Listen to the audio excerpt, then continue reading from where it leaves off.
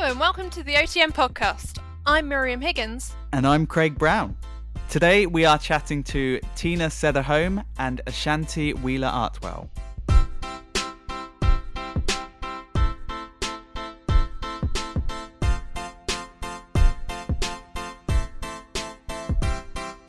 Okay, let's introduce you both. So Ashanti, tell us a bit about who you are and what you do. Hi, so I'm Ashanti.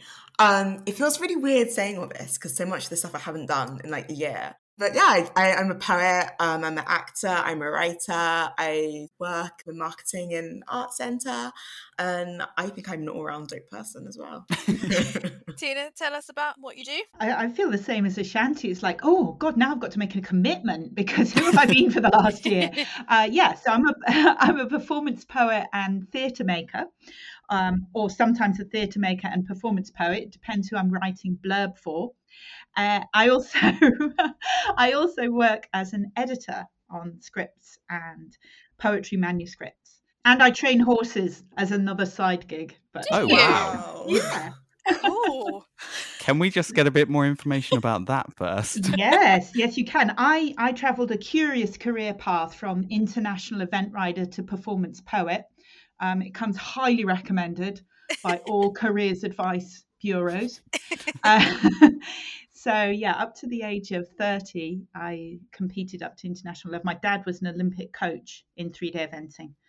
So I was born into it. And now I still, because as we all know, the arts is a really stable career choice. I do often ask myself, if you were going to swap, because horses is not a great, financially based career choice. Like, could you not have chosen anything else that was actually easier to earn money in? But apparently not. I had to go to even more rocky ground.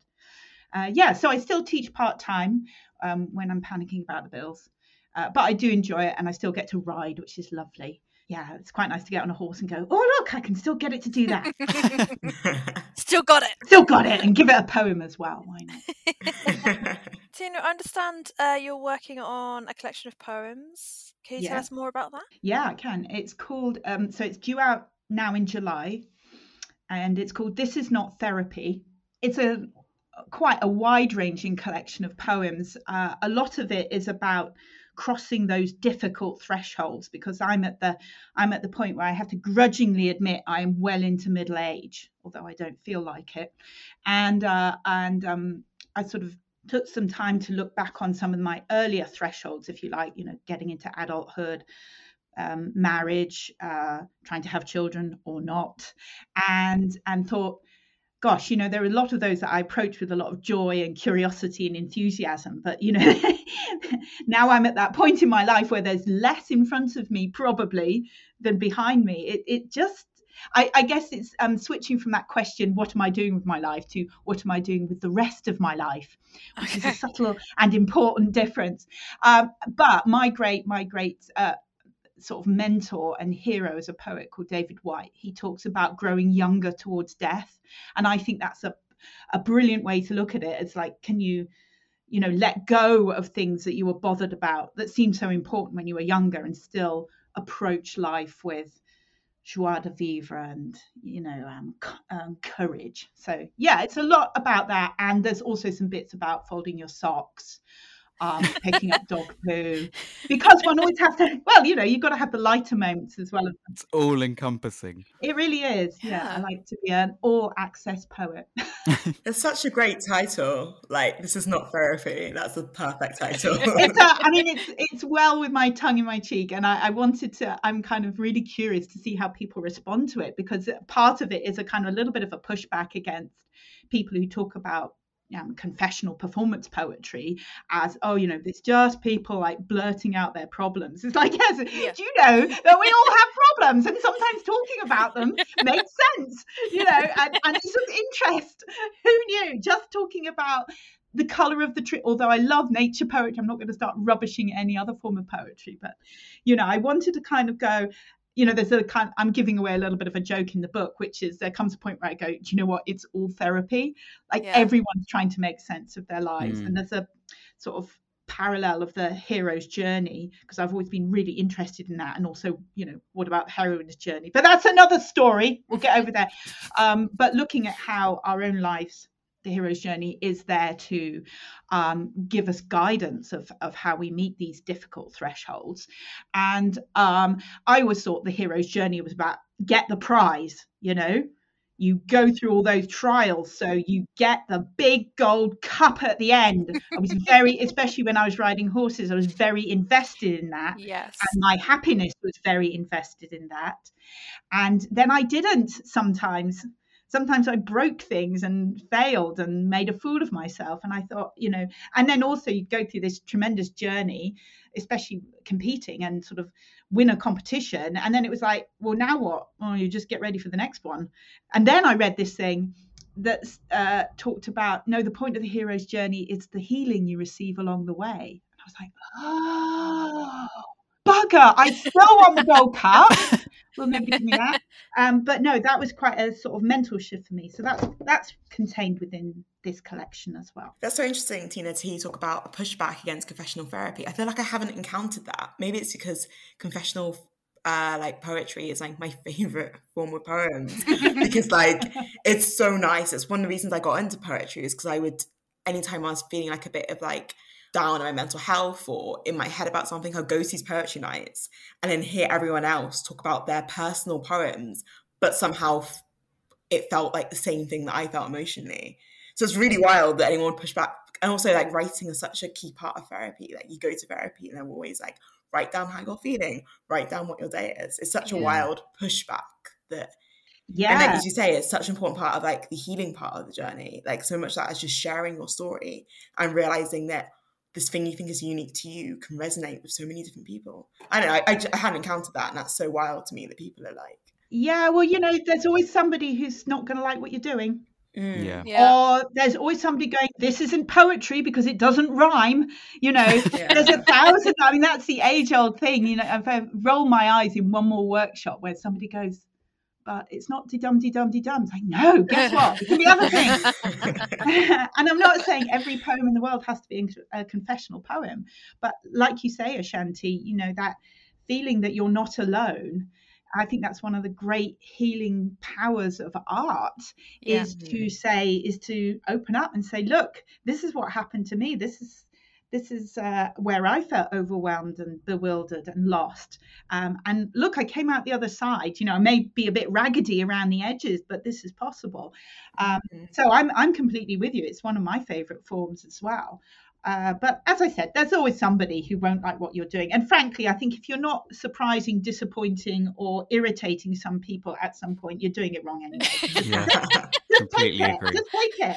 You know, it's much easier than trying to change. Like, oh, thank God, somebody's paying it. You know, somebody's actually listened or paid attention, and they don't like it. Woohoo! Yeah. Now what? Well, we're drawn to human stories, though, aren't we? You want to hear about people's problems, people's vulnerabilities, and be able to connect with people. That's what's interesting. Absolutely. And okay, so here's a challenge for you. I'd like you to think of the 5 most significant events in your life.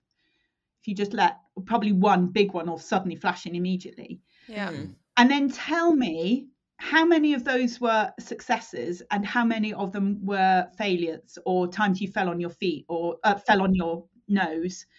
And you know, the things that really shape us are divorce, losing a loved one, losing an important job.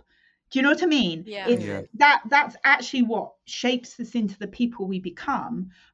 It's always very easy to say this when you're not going through one of those life events. There'll be people out there going, could you shut up, Tina? Because I don't care that this is character building. I've already got enough character. Thank you very much. Don't need any more.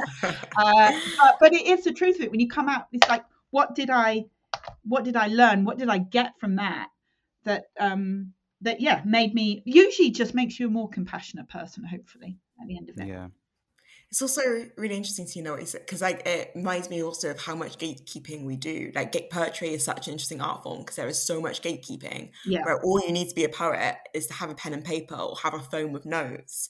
go. Like it's like one of the cheapest like art forms. I know that like and there's an amazing poet, Black queer activist called Audre Lorde, and she talks about how often poetry is gatekept because it's so accessible. But it's wild. Like I know that what's that Instagram poet that like that has a book? Rupi Kaur. Yes, there's so like I didn't realize people didn't like her because like she was one of the reasons that I got into poetry because I read her book in one afternoon and thought it was amazing.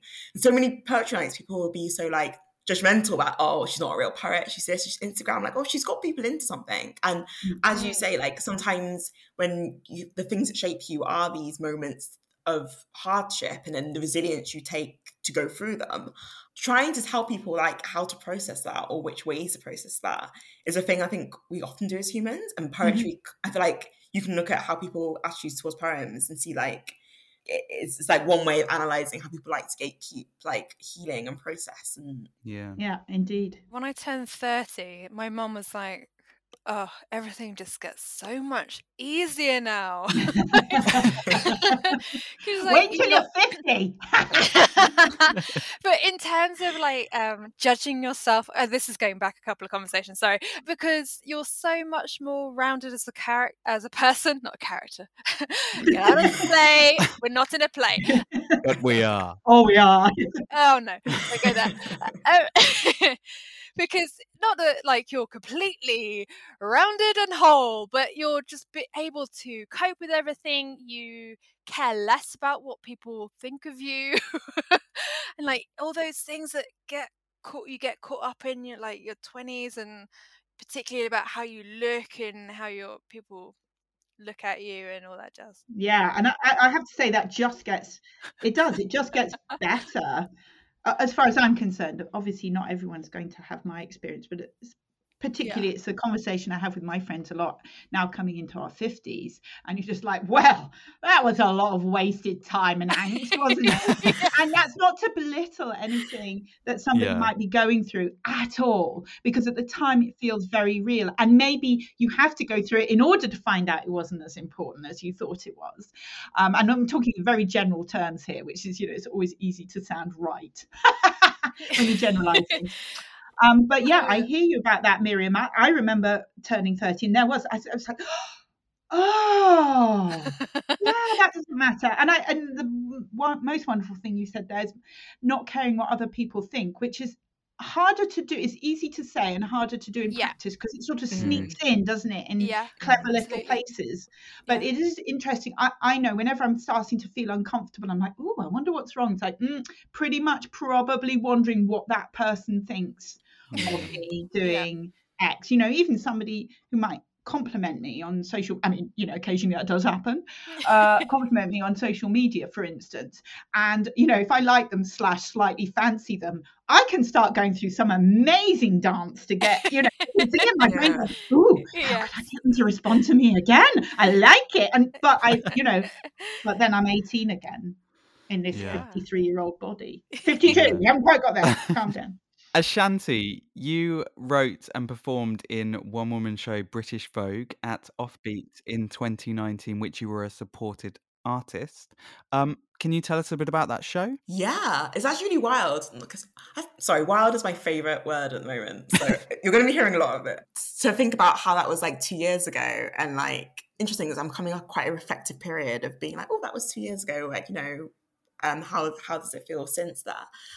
So the show was something I actually, talking about birthdays and ages and significant, I actually started writing it a couple of months before I started turning 25 because I was freaking out about turning 25 because I was like, oh my gosh, I'm going to be in my mid-20s. I'm thinking early 20s. Everyone's like, oh yeah, make mistakes. And suddenly I was like, oh my gosh, like what if people what if I don't have that, like, that rope to just experiment? Like I suddenly was like, oh, I need to like have stuff like settled, I guess. So that was like one of the things. Also was when Edward Enninful took over being the editor of British Vogue. my mum had kind of bought me the first edition, and I was in like a real, like, I didn't really recognize how bad my mental health state was at that time. Looking back, I was in a real bad place. And I remember like picking up this magazine and like reading his editor's note and genuinely having to put it down and being really overwhelmed, because I suddenly was thinking about all the times in my life in which people had asked me, you know, where are you from? Where are you really from? You know, oh, but you're not really British. And seeing his magazine and someone that looked like me on it and being like, oh, this, you know, this would have been easier. And like listening to this person write about their experience of being British and having that taken away and really connecting to it. So I literally started writing, and I wasn't sure what the writing was going to be at that point in time.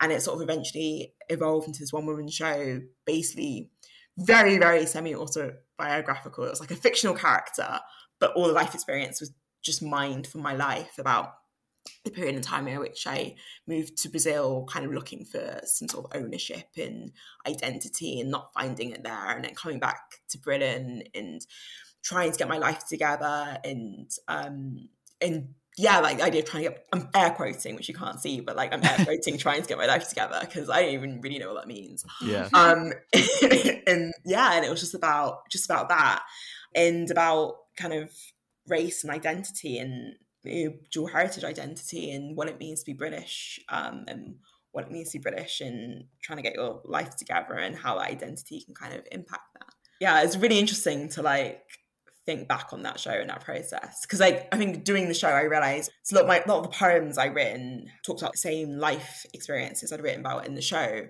So it was like a real moment of me realizing this was like a theme that I'd explored quite a lot, but also sharing that theme with other people, especially people close to me in my life, and then listening to what they thought of it as well and the themes they took away from it. I think sometimes when you perform, I don't know if you ever find this, sometimes when you perform a piece of work, you can think it is one thing, but that moment you let it go and let it become a thing in the world, sometimes it's almost more interesting listening to what other people have taken away from that. And sometimes you can have, I found I had more realizations about myself afterwards. I was like, oh my gosh, yeah, oh, I didn't think of that, and ooh, and then it was a little bit, this is hitting close to home, because that was actually written about a thing that I did, what happened to me. Yeah. It's like when people say, oh, you're holding up a mirror to my life. And it's actually, you're holding up a mirror to them, and they're holding up, however many of them are in the audience, a mirror to you. And it's like, oh, gosh. Do you think you'll be touring it at any point, or developing it further? Or Yeah. So this is the thing that I'm coming to. I'm realizing, I think I had this, especially with poetry nights, I'd go and I'd be like, I have to perform a new poem, And I'm realizing, oh, it's okay to just do one thing and dig into it and tell that story until that story is told and come back to it. So I'm not 24 anymore. I'm now 28. I'm not in the same position I was when I was writing the show. And I deliberately took some time from it at the time when I wrote it, because actually it was a bit too much writing it and then acting in it and then going into all the character development of all the rehearsals to get into this character, but then also knowing all the character experience. There was a bit too much going on at the time. So like, let me take a step back from this. And then with the coronavirus and the pandemic, this time last year, I made a decision that I wasn't going to pressurize myself to apply to anything, to do anything. If I wanted to be creative for me, that was fine. But I was like, this doesn't feel the right time. So I finally feel like I'm in a space right now to start re-exploring it again. So I'm looking forward to kind of developing the script now with the new life experiences, new perspective I have now, and how that changes how I think about the character and being a bit more removed from what I was writing about. And I said this after I wrote it, I really want to just write it and give it to someone else, give it to like a biracial actor and a director, and let them do their thing and me come watch it. Like I really want to act in it again for sure, but I also really want to have that space back and to see what other people can read from something that I've written. Like I'm just super excited to, it also could be nice for me to have that space from the story and for it to kind of be a story and not almost like my therapy session in a way, you know? Yeah. Tina, you were working on a show called Rest pre-pandemic. Can you tell us a bit about that show and any plans you have for it? Oh my goodness. Yes. So Rest was due to be my 5th solo show. It's about this idea that we have this pressure on us from society to be sort of switched on 24/7 and work incredibly hard towards our dreams. And I've burnt out 3 times in my life in big ways, and some little minor one. Well, when I say minor, it's never minor to be burnt out, that's for sure.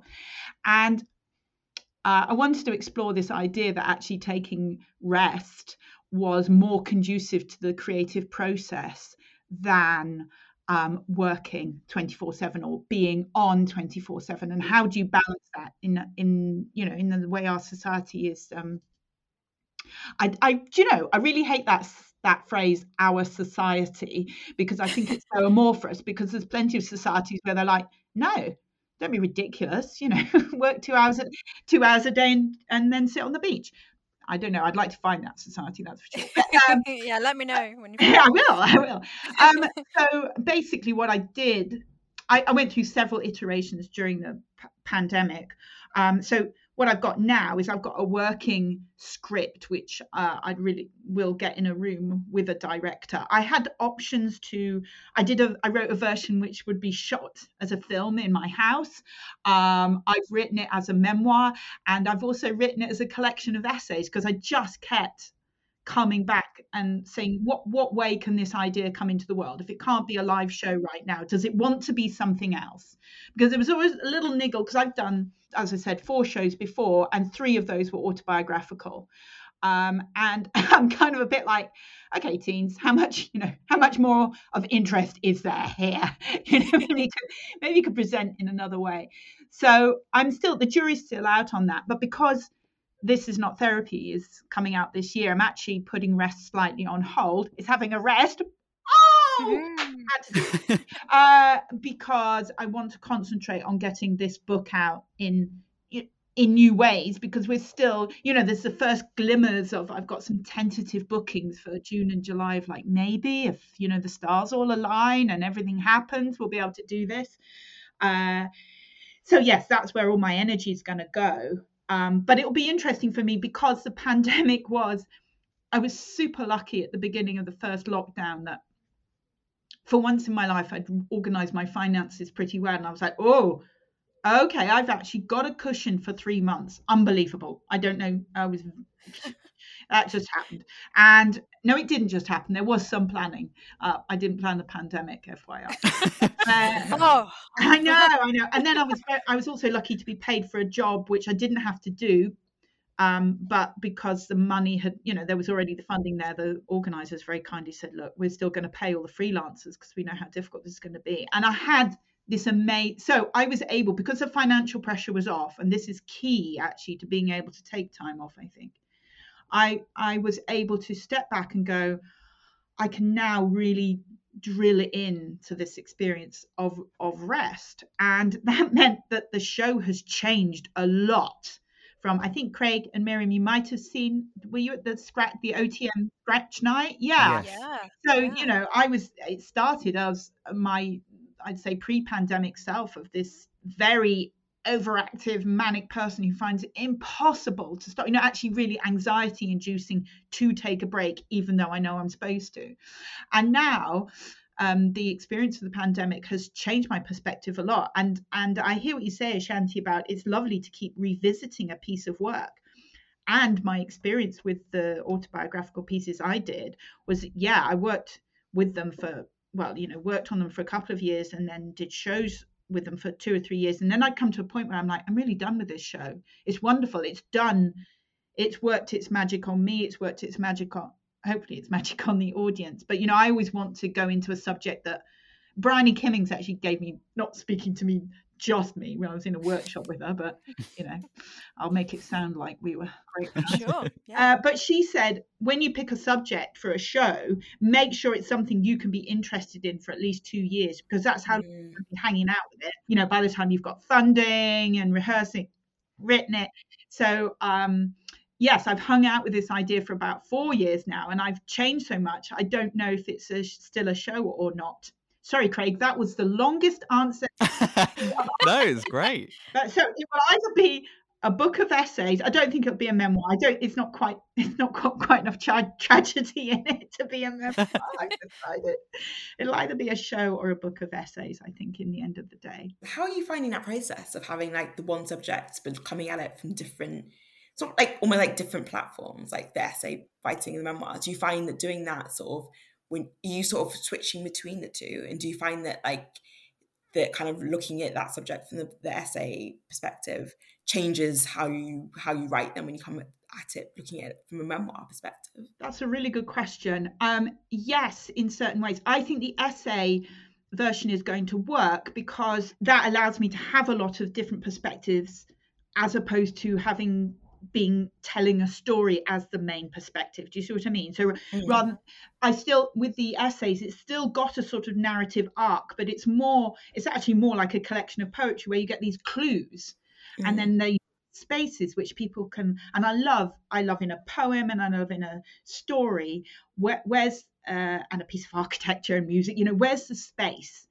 Because that's what allows the audience into whatever you're doing. And that's a big thing I work on in editing as well, is trimming away all the fat from a piece. Because, for instance, sitting in an open mic or somebody's set, and you're listening to a poem and it starts well, and then there's a point where all you can hear is like, nah, and then there might be a good line, and then, nah.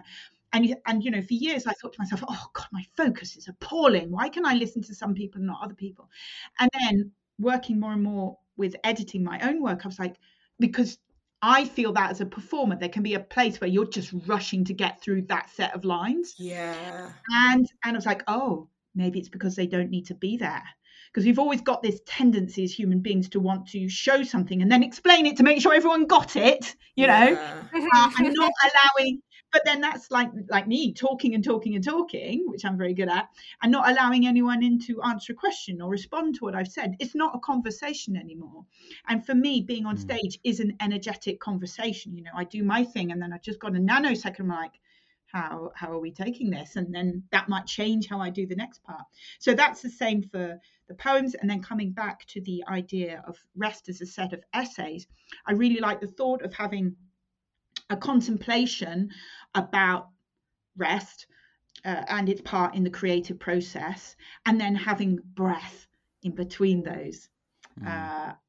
Something inside me just went, yeah, that feels good. Whereas the memoir just felt a little, and the show, I don't know, I keep falling in. I read the script back of the show and I go, oh, no, that's all right. There's some good stuff in here, because that's part of the show writing process as well. I write a tremendous amount of drafts, and on about draft 6 or 7, you're like, what am I doing with my life?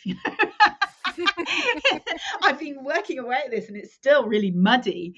But you've got to have faith through that bit, and so that's what I'm going.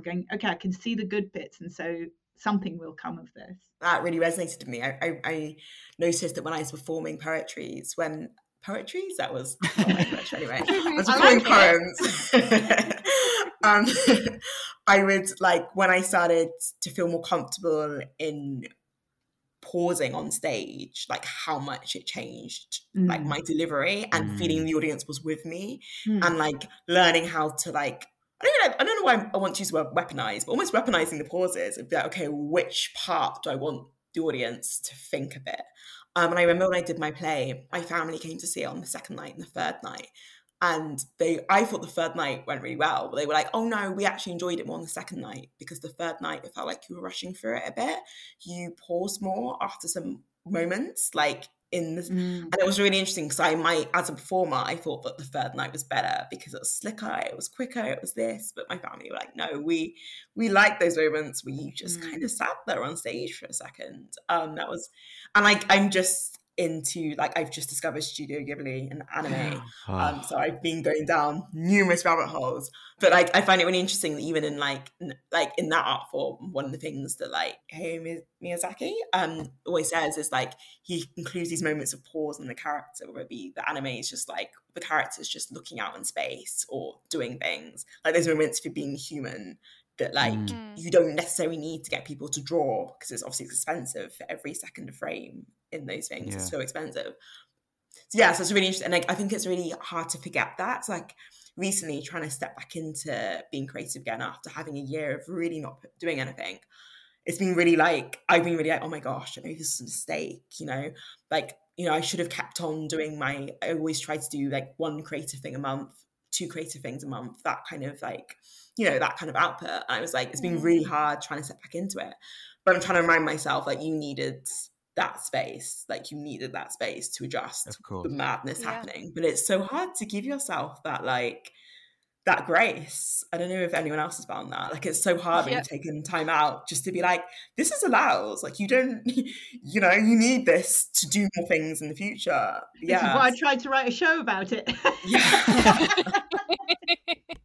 Like, I'm really feeling you, Tina, with the rest.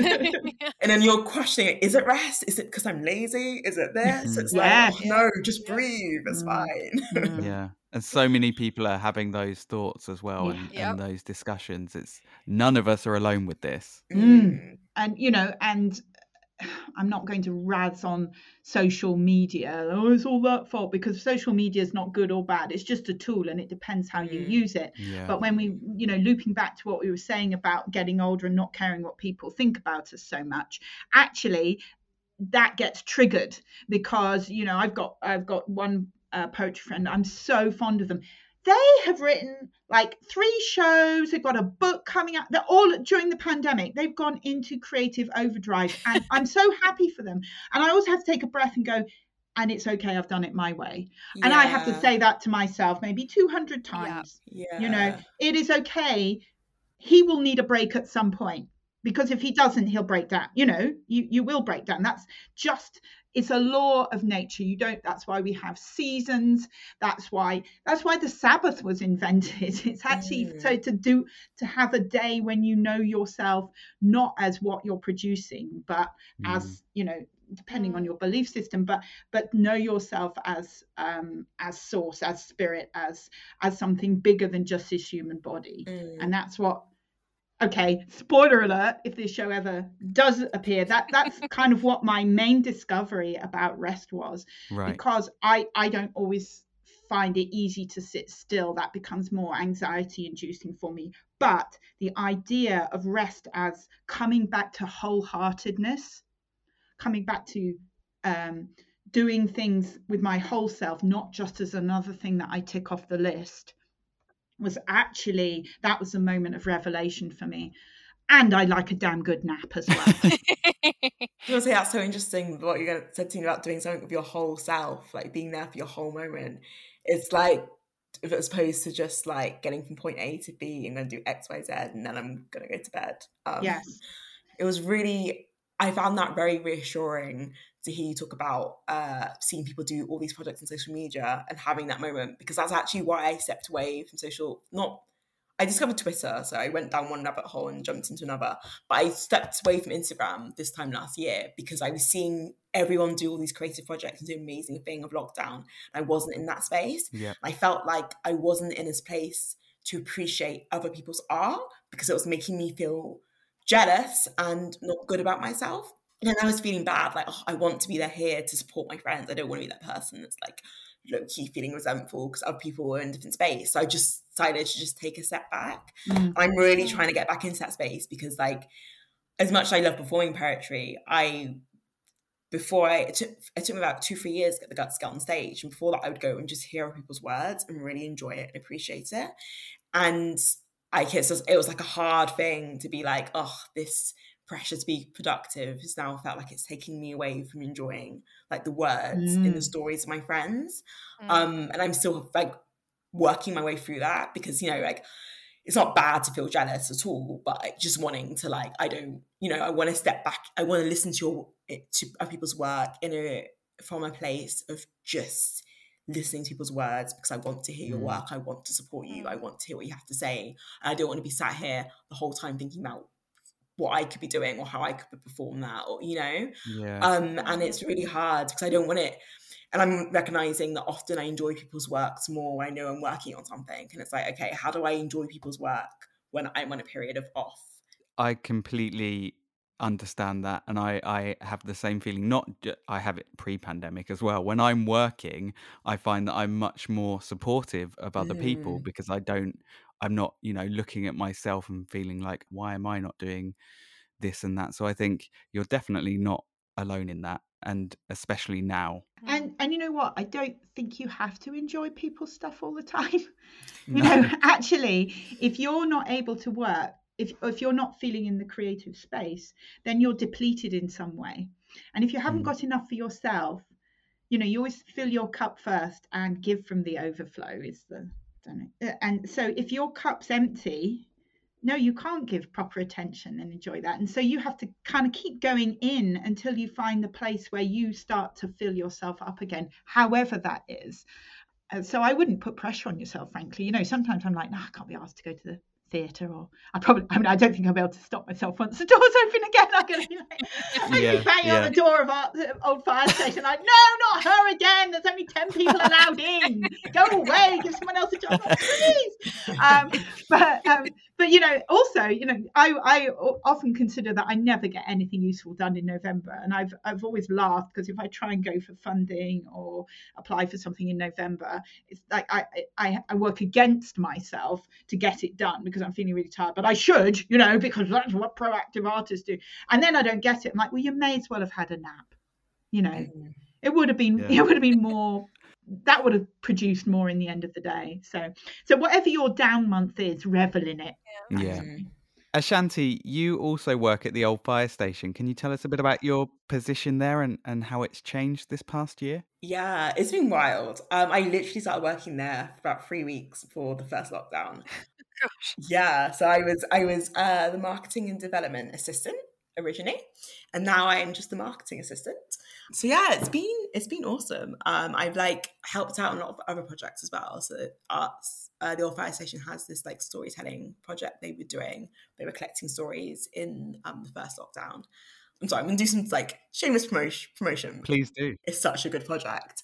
But they just collected stories from the Oxford Hub's response that they organised across the city.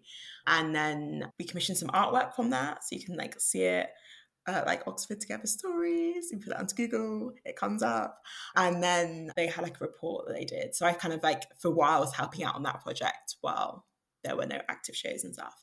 And obviously it's really nice now we've kind of adapted and are continuing to adapt to like the online, to like the circumstances. So there's like Zoom shows. There's free Zoom shows that you can watch until the 31st of March. Sorry, I was literally scheduling some marketing stuff online, so it's like all in my head right now. Well, this is very handy. So yeah, anyone who is missing that, you can watch it at any point, anywhere.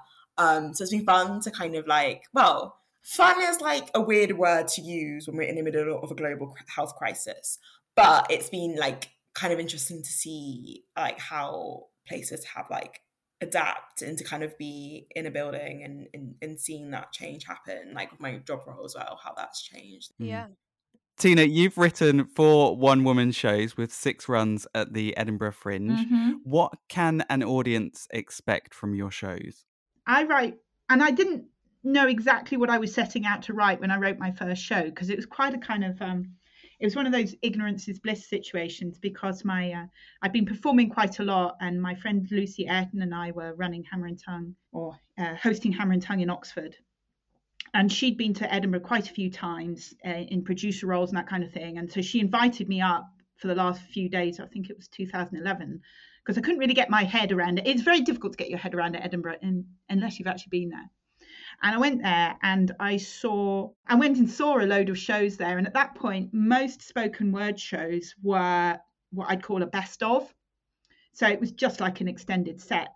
But I saw Richard Marsh's Skittles, which was an entire show written in blank verse, a one-man show. And it was phenomenal. And I came out of it. It was a fabulous story. And it went on to be made into a Radio 4 program it was called something else, because of course I couldn't say the word Skittles, advertising on BBC. But anyway, it was a very successful show, and I was like, oh, that's the sort of show I want to write. You know, all I'd done was win a few slams at that point. Anyway, Lucy and I dared each other to both write a show for the following year, and I think if I hadn't had her with me, that it might not have happened. But so what I have ended up writing are these kind of what I call poetry musicals. So it'll be a story, and then, you know, when in a musical they break into song, I break into a poem, which is either a comment on what's just happened or moves the story on, and that just kind of evolved out of experimentation, really. And I work very much on the audience is my best friend, and you've all come around and I'm going to tell you this fantastic story that I've that I've heard, or I want to share. So yeah, it's a very intimate, vulnerable. I also have a lot of laughter in my shows, and I also make people cry. It's quite, I do aim to go through the whole range of emotions, because I don't really think of myself as a comedy. A lot of people say, oh, you're very funny, but I don't see myself as a comedic poet. I'm not every poem is a funny poem. Some of them are quite thoughtful. So yeah, that's a sort of, if you like to be taken on a sort of personal adventure. And also somebody, one of the reviews I got was, grounded in self-mockery, and that's it. I'm totally willing to laugh at my own foibles, and I think that gives permission for people to accept their sort of foibles and failings. I say failings with the old air quotes as well. Yeah, that's kind of what it's like being in a show with me. Tina, what is blank verse? Blank verse, well, that's just how it sounds on the tin, really. It's not a set rhyme or meter, but it will have a rhythm. Otherwise it's just chopped up prose. Do you write in blank verse now, or free verse? I don't know, man. I just write. You can hear me stuttering there, because I do know all the formal forms, but quite often I'm like, oh man. It's like, if you ask any novelist what's a fronted adverbial, they'd be like, you what the what? But yeah, blank verse is just kind of your basic unit of poetry without a set form like a sonnet or okay. Yeah. I always feel like I learn all of this for GCSE and A-level English, and then promptly forgot everything. I think that's a universal experience. Yeah, of everything at school. Yeah. I have a quick side question on, you mentioned Hammer and Tongue, Tina. What is that? Oh, so Hammer and Tongue is Oxford's probably its longest running poetry night. Only slam poetry night at the old fire station, and it was founded by Steve Larkin, and it's a network of poetry. I think there's 5 or 6 gigs nationally, and Steve likes to sort of take the national, the overseeing role, and then, but for many years, first Lucy and I hosted it, and then my husband Neil and I hosted it too, the Oxford branch. And so it's an event where you'll have 2 featured poets, and then you have a poetry slam in the middle, which is a poetry competition where you have 3 minutes on the mic to perform one of your pieces, and 5 selected judges from the audience hold up scorecards at the end. And you knock off the top, you knock off the bottom, and the 3 scores in the middle are added together, and the winner wins. Just fame and glory. That's it. It's a way of making an open mic much more exciting, right, and getting punters in. But slam is really good fun, and it's a very good discipline for learning to get on stage, make an impression, and then bugger off before you annoy anybody. Yeah, you've got 3 minutes, go. Yeah, exactly. And own the stage. Where are you different from the person before? And the 3 minutes starts from the moment you start speaking. So if you start umming and ahhing and doing a long introduction, you're wasting it. So It really taught me how to go on stage and switch on, like I'm here, and also to really know my stuff, because if you don't, again, you've lost it. But it means then I feel also as a host, because I've done I don't do much hosting, well, nobody does blah blah blah, but I stopped hosting about 4 years ago mainly, but I can always pull the energy back. That's what a host's job is, if the energy's gone flat in the room, is to come back on and pick it all up again. And so I just have that in my bones. And that means in a show, if I feel like a show's getting away from me, I have a lot of confidence to go, okay, switch up now. Just it's not even a thought. It just happens, change it. So you get this audience back with you. Sounds like a great event and a good exercise maybe for any performer. Yeah, I really think so. I mean, there's a lot of people who don't like it because it's got that competitive element and you're pretending that, you know, winning is really important. And there's a saying we always trotted out, which was the point is not the points, the point is the poetry. And that's absolutely true unless you're the person who wins, and then winning's really important. Still a bit competitive, never going to get rid of that. Ashanti, do you do poetry slams, and what would an audience get from your work? I mean, I did Hammer and Tongue Oxford actually in November 2019, maybe before this happened. And like one of the reasons was like I think 2019 was the year I was like, right, I'm gonna do. You remember at school you had like SMART targets, so like smart, measurable, achievable, realistic, time. The fact that I can still remember it. I was like, all right, I need to, because I'm that person who like wake up and I'd be like, all right, well, at the end of today I need to have written a novel and a screenplay and this, and then tomorrow fame and glory. And I'm like, right, let me break some stuff down to what I can actually do. So I told myself, okay, 2019, obviously I applied and got the Offbeat supported artist. I was like, well, I set all these goals in 2018 for 2019. Not Offbeat in particular, but that I wanted to perform to this thing that I was working on that became British Vogue. But I also was like, I want to be a bit more consistent with my poetry stuff. I think I performed for the first time on stage in 2018. So I told myself I'd do like once a month I would perform a poetry gig, and I ended up doing like 2 a month most for that year, and sometimes more and stuff.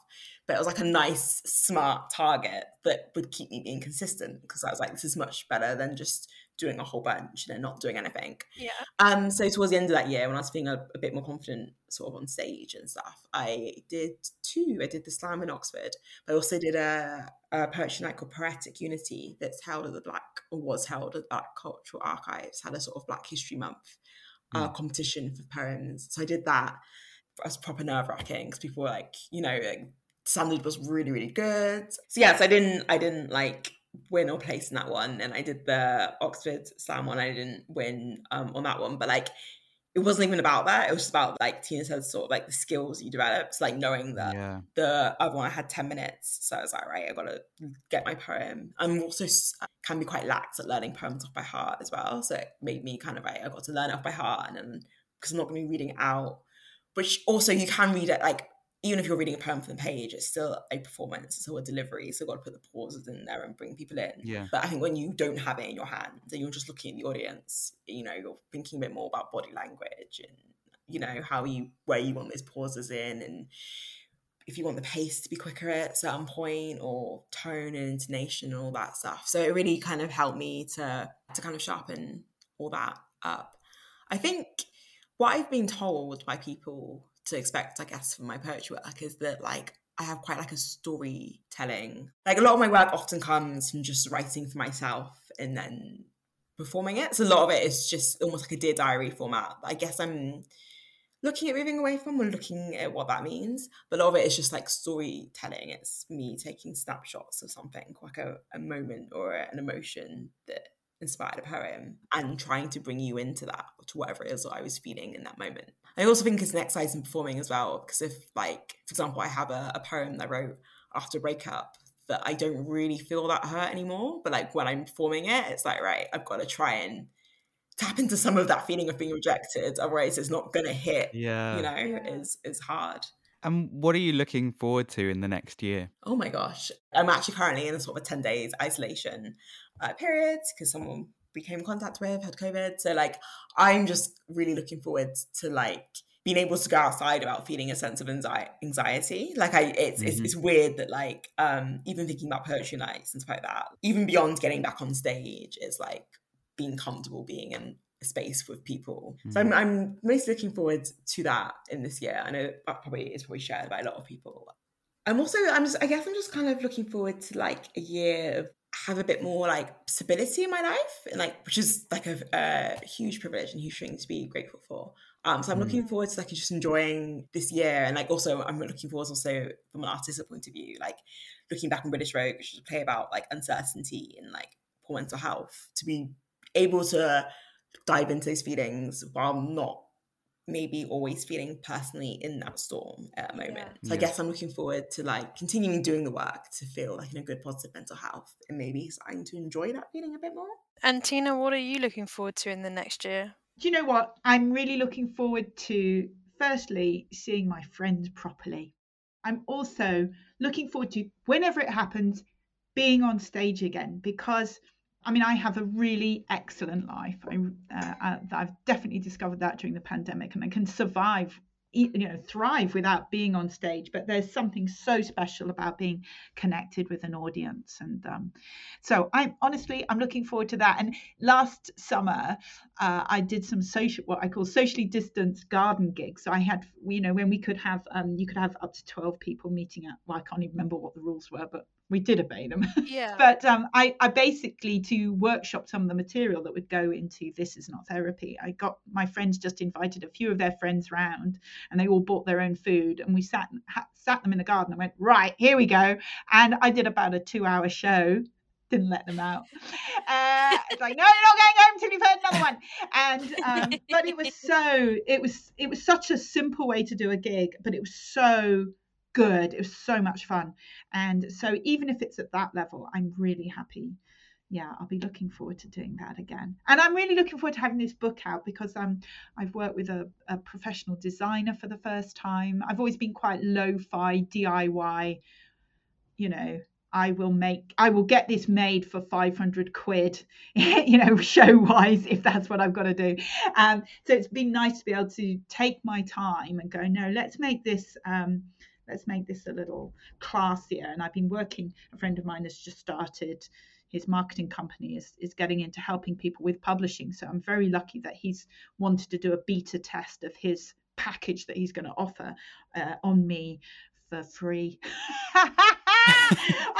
I've still got that little DIY bit, like I will con somebody into something to help me out. But yes, I'm definitely doing him a favour. I think he's doing me a lot more of a favour, but don't worry about it. Yeah. But I'm reveling in that next level of expertise, and I'm so excited about getting this book out there, because I feel like I was really proud of my last book, which is called Everything Wrong With You Is Beautiful, and I feel like but this is the next step up. I've really made a shift, and so I can't wait to see what people think about it, whether I'm just gone so far up my own arse. I don't know, but we will see. Tina, where's best to keep up to date with all of your work? Yeah, so I'm not a very good social media. I am on the Facebooks and the Twitters and the Instagram, but frankly, don't expect me to post anything. I will have that often, but please come and friend me, and occasionally I'll say something interesting. If you're really interested in me, you can email me at tina@tinasederholm.com, and I'll pop you on my mailing list, because I like to make it it's full of kind of writing and editing tips, as well as what I'm doing, and so I try to make it something that people really want to read, not just a marketing thing. Do you have a website? I do, and it will be updated apparently by my marketing team. Oh God, I'm loving saying that. By about the middle of April, it'll be all very spunky new, because they took a look at it and they went, no, this doesn't work anymore. And I'm like, oh, but I was really proud of it when I made it 10 years ago. And they're like, yeah, and it shows. So it will. Yes, I have a website, tinasederholm.com. I still think it's all right. You can see some bits of video of me. You can get in touch. So, And Ashanti, where can people keep up to date with your work?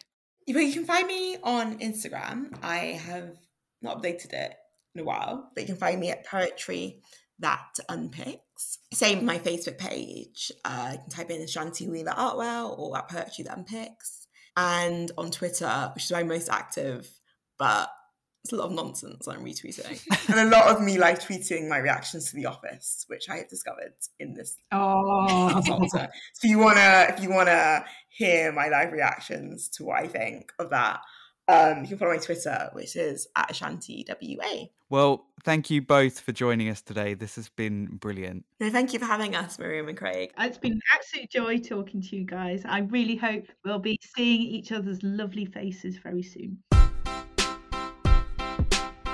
Thank you very much to our guests Ashanti Wheeler-Artwell and Tina Sederholm. If you enjoyed this episode, please rate, review and subscribe. And you can find us on Twitter at Oxford Theatre Makers, Instagram Oxfordshire Theatre, Facebook Oxfordshire Theatre Makers, and our email is oxfordshiretheatremakers@gmail.com.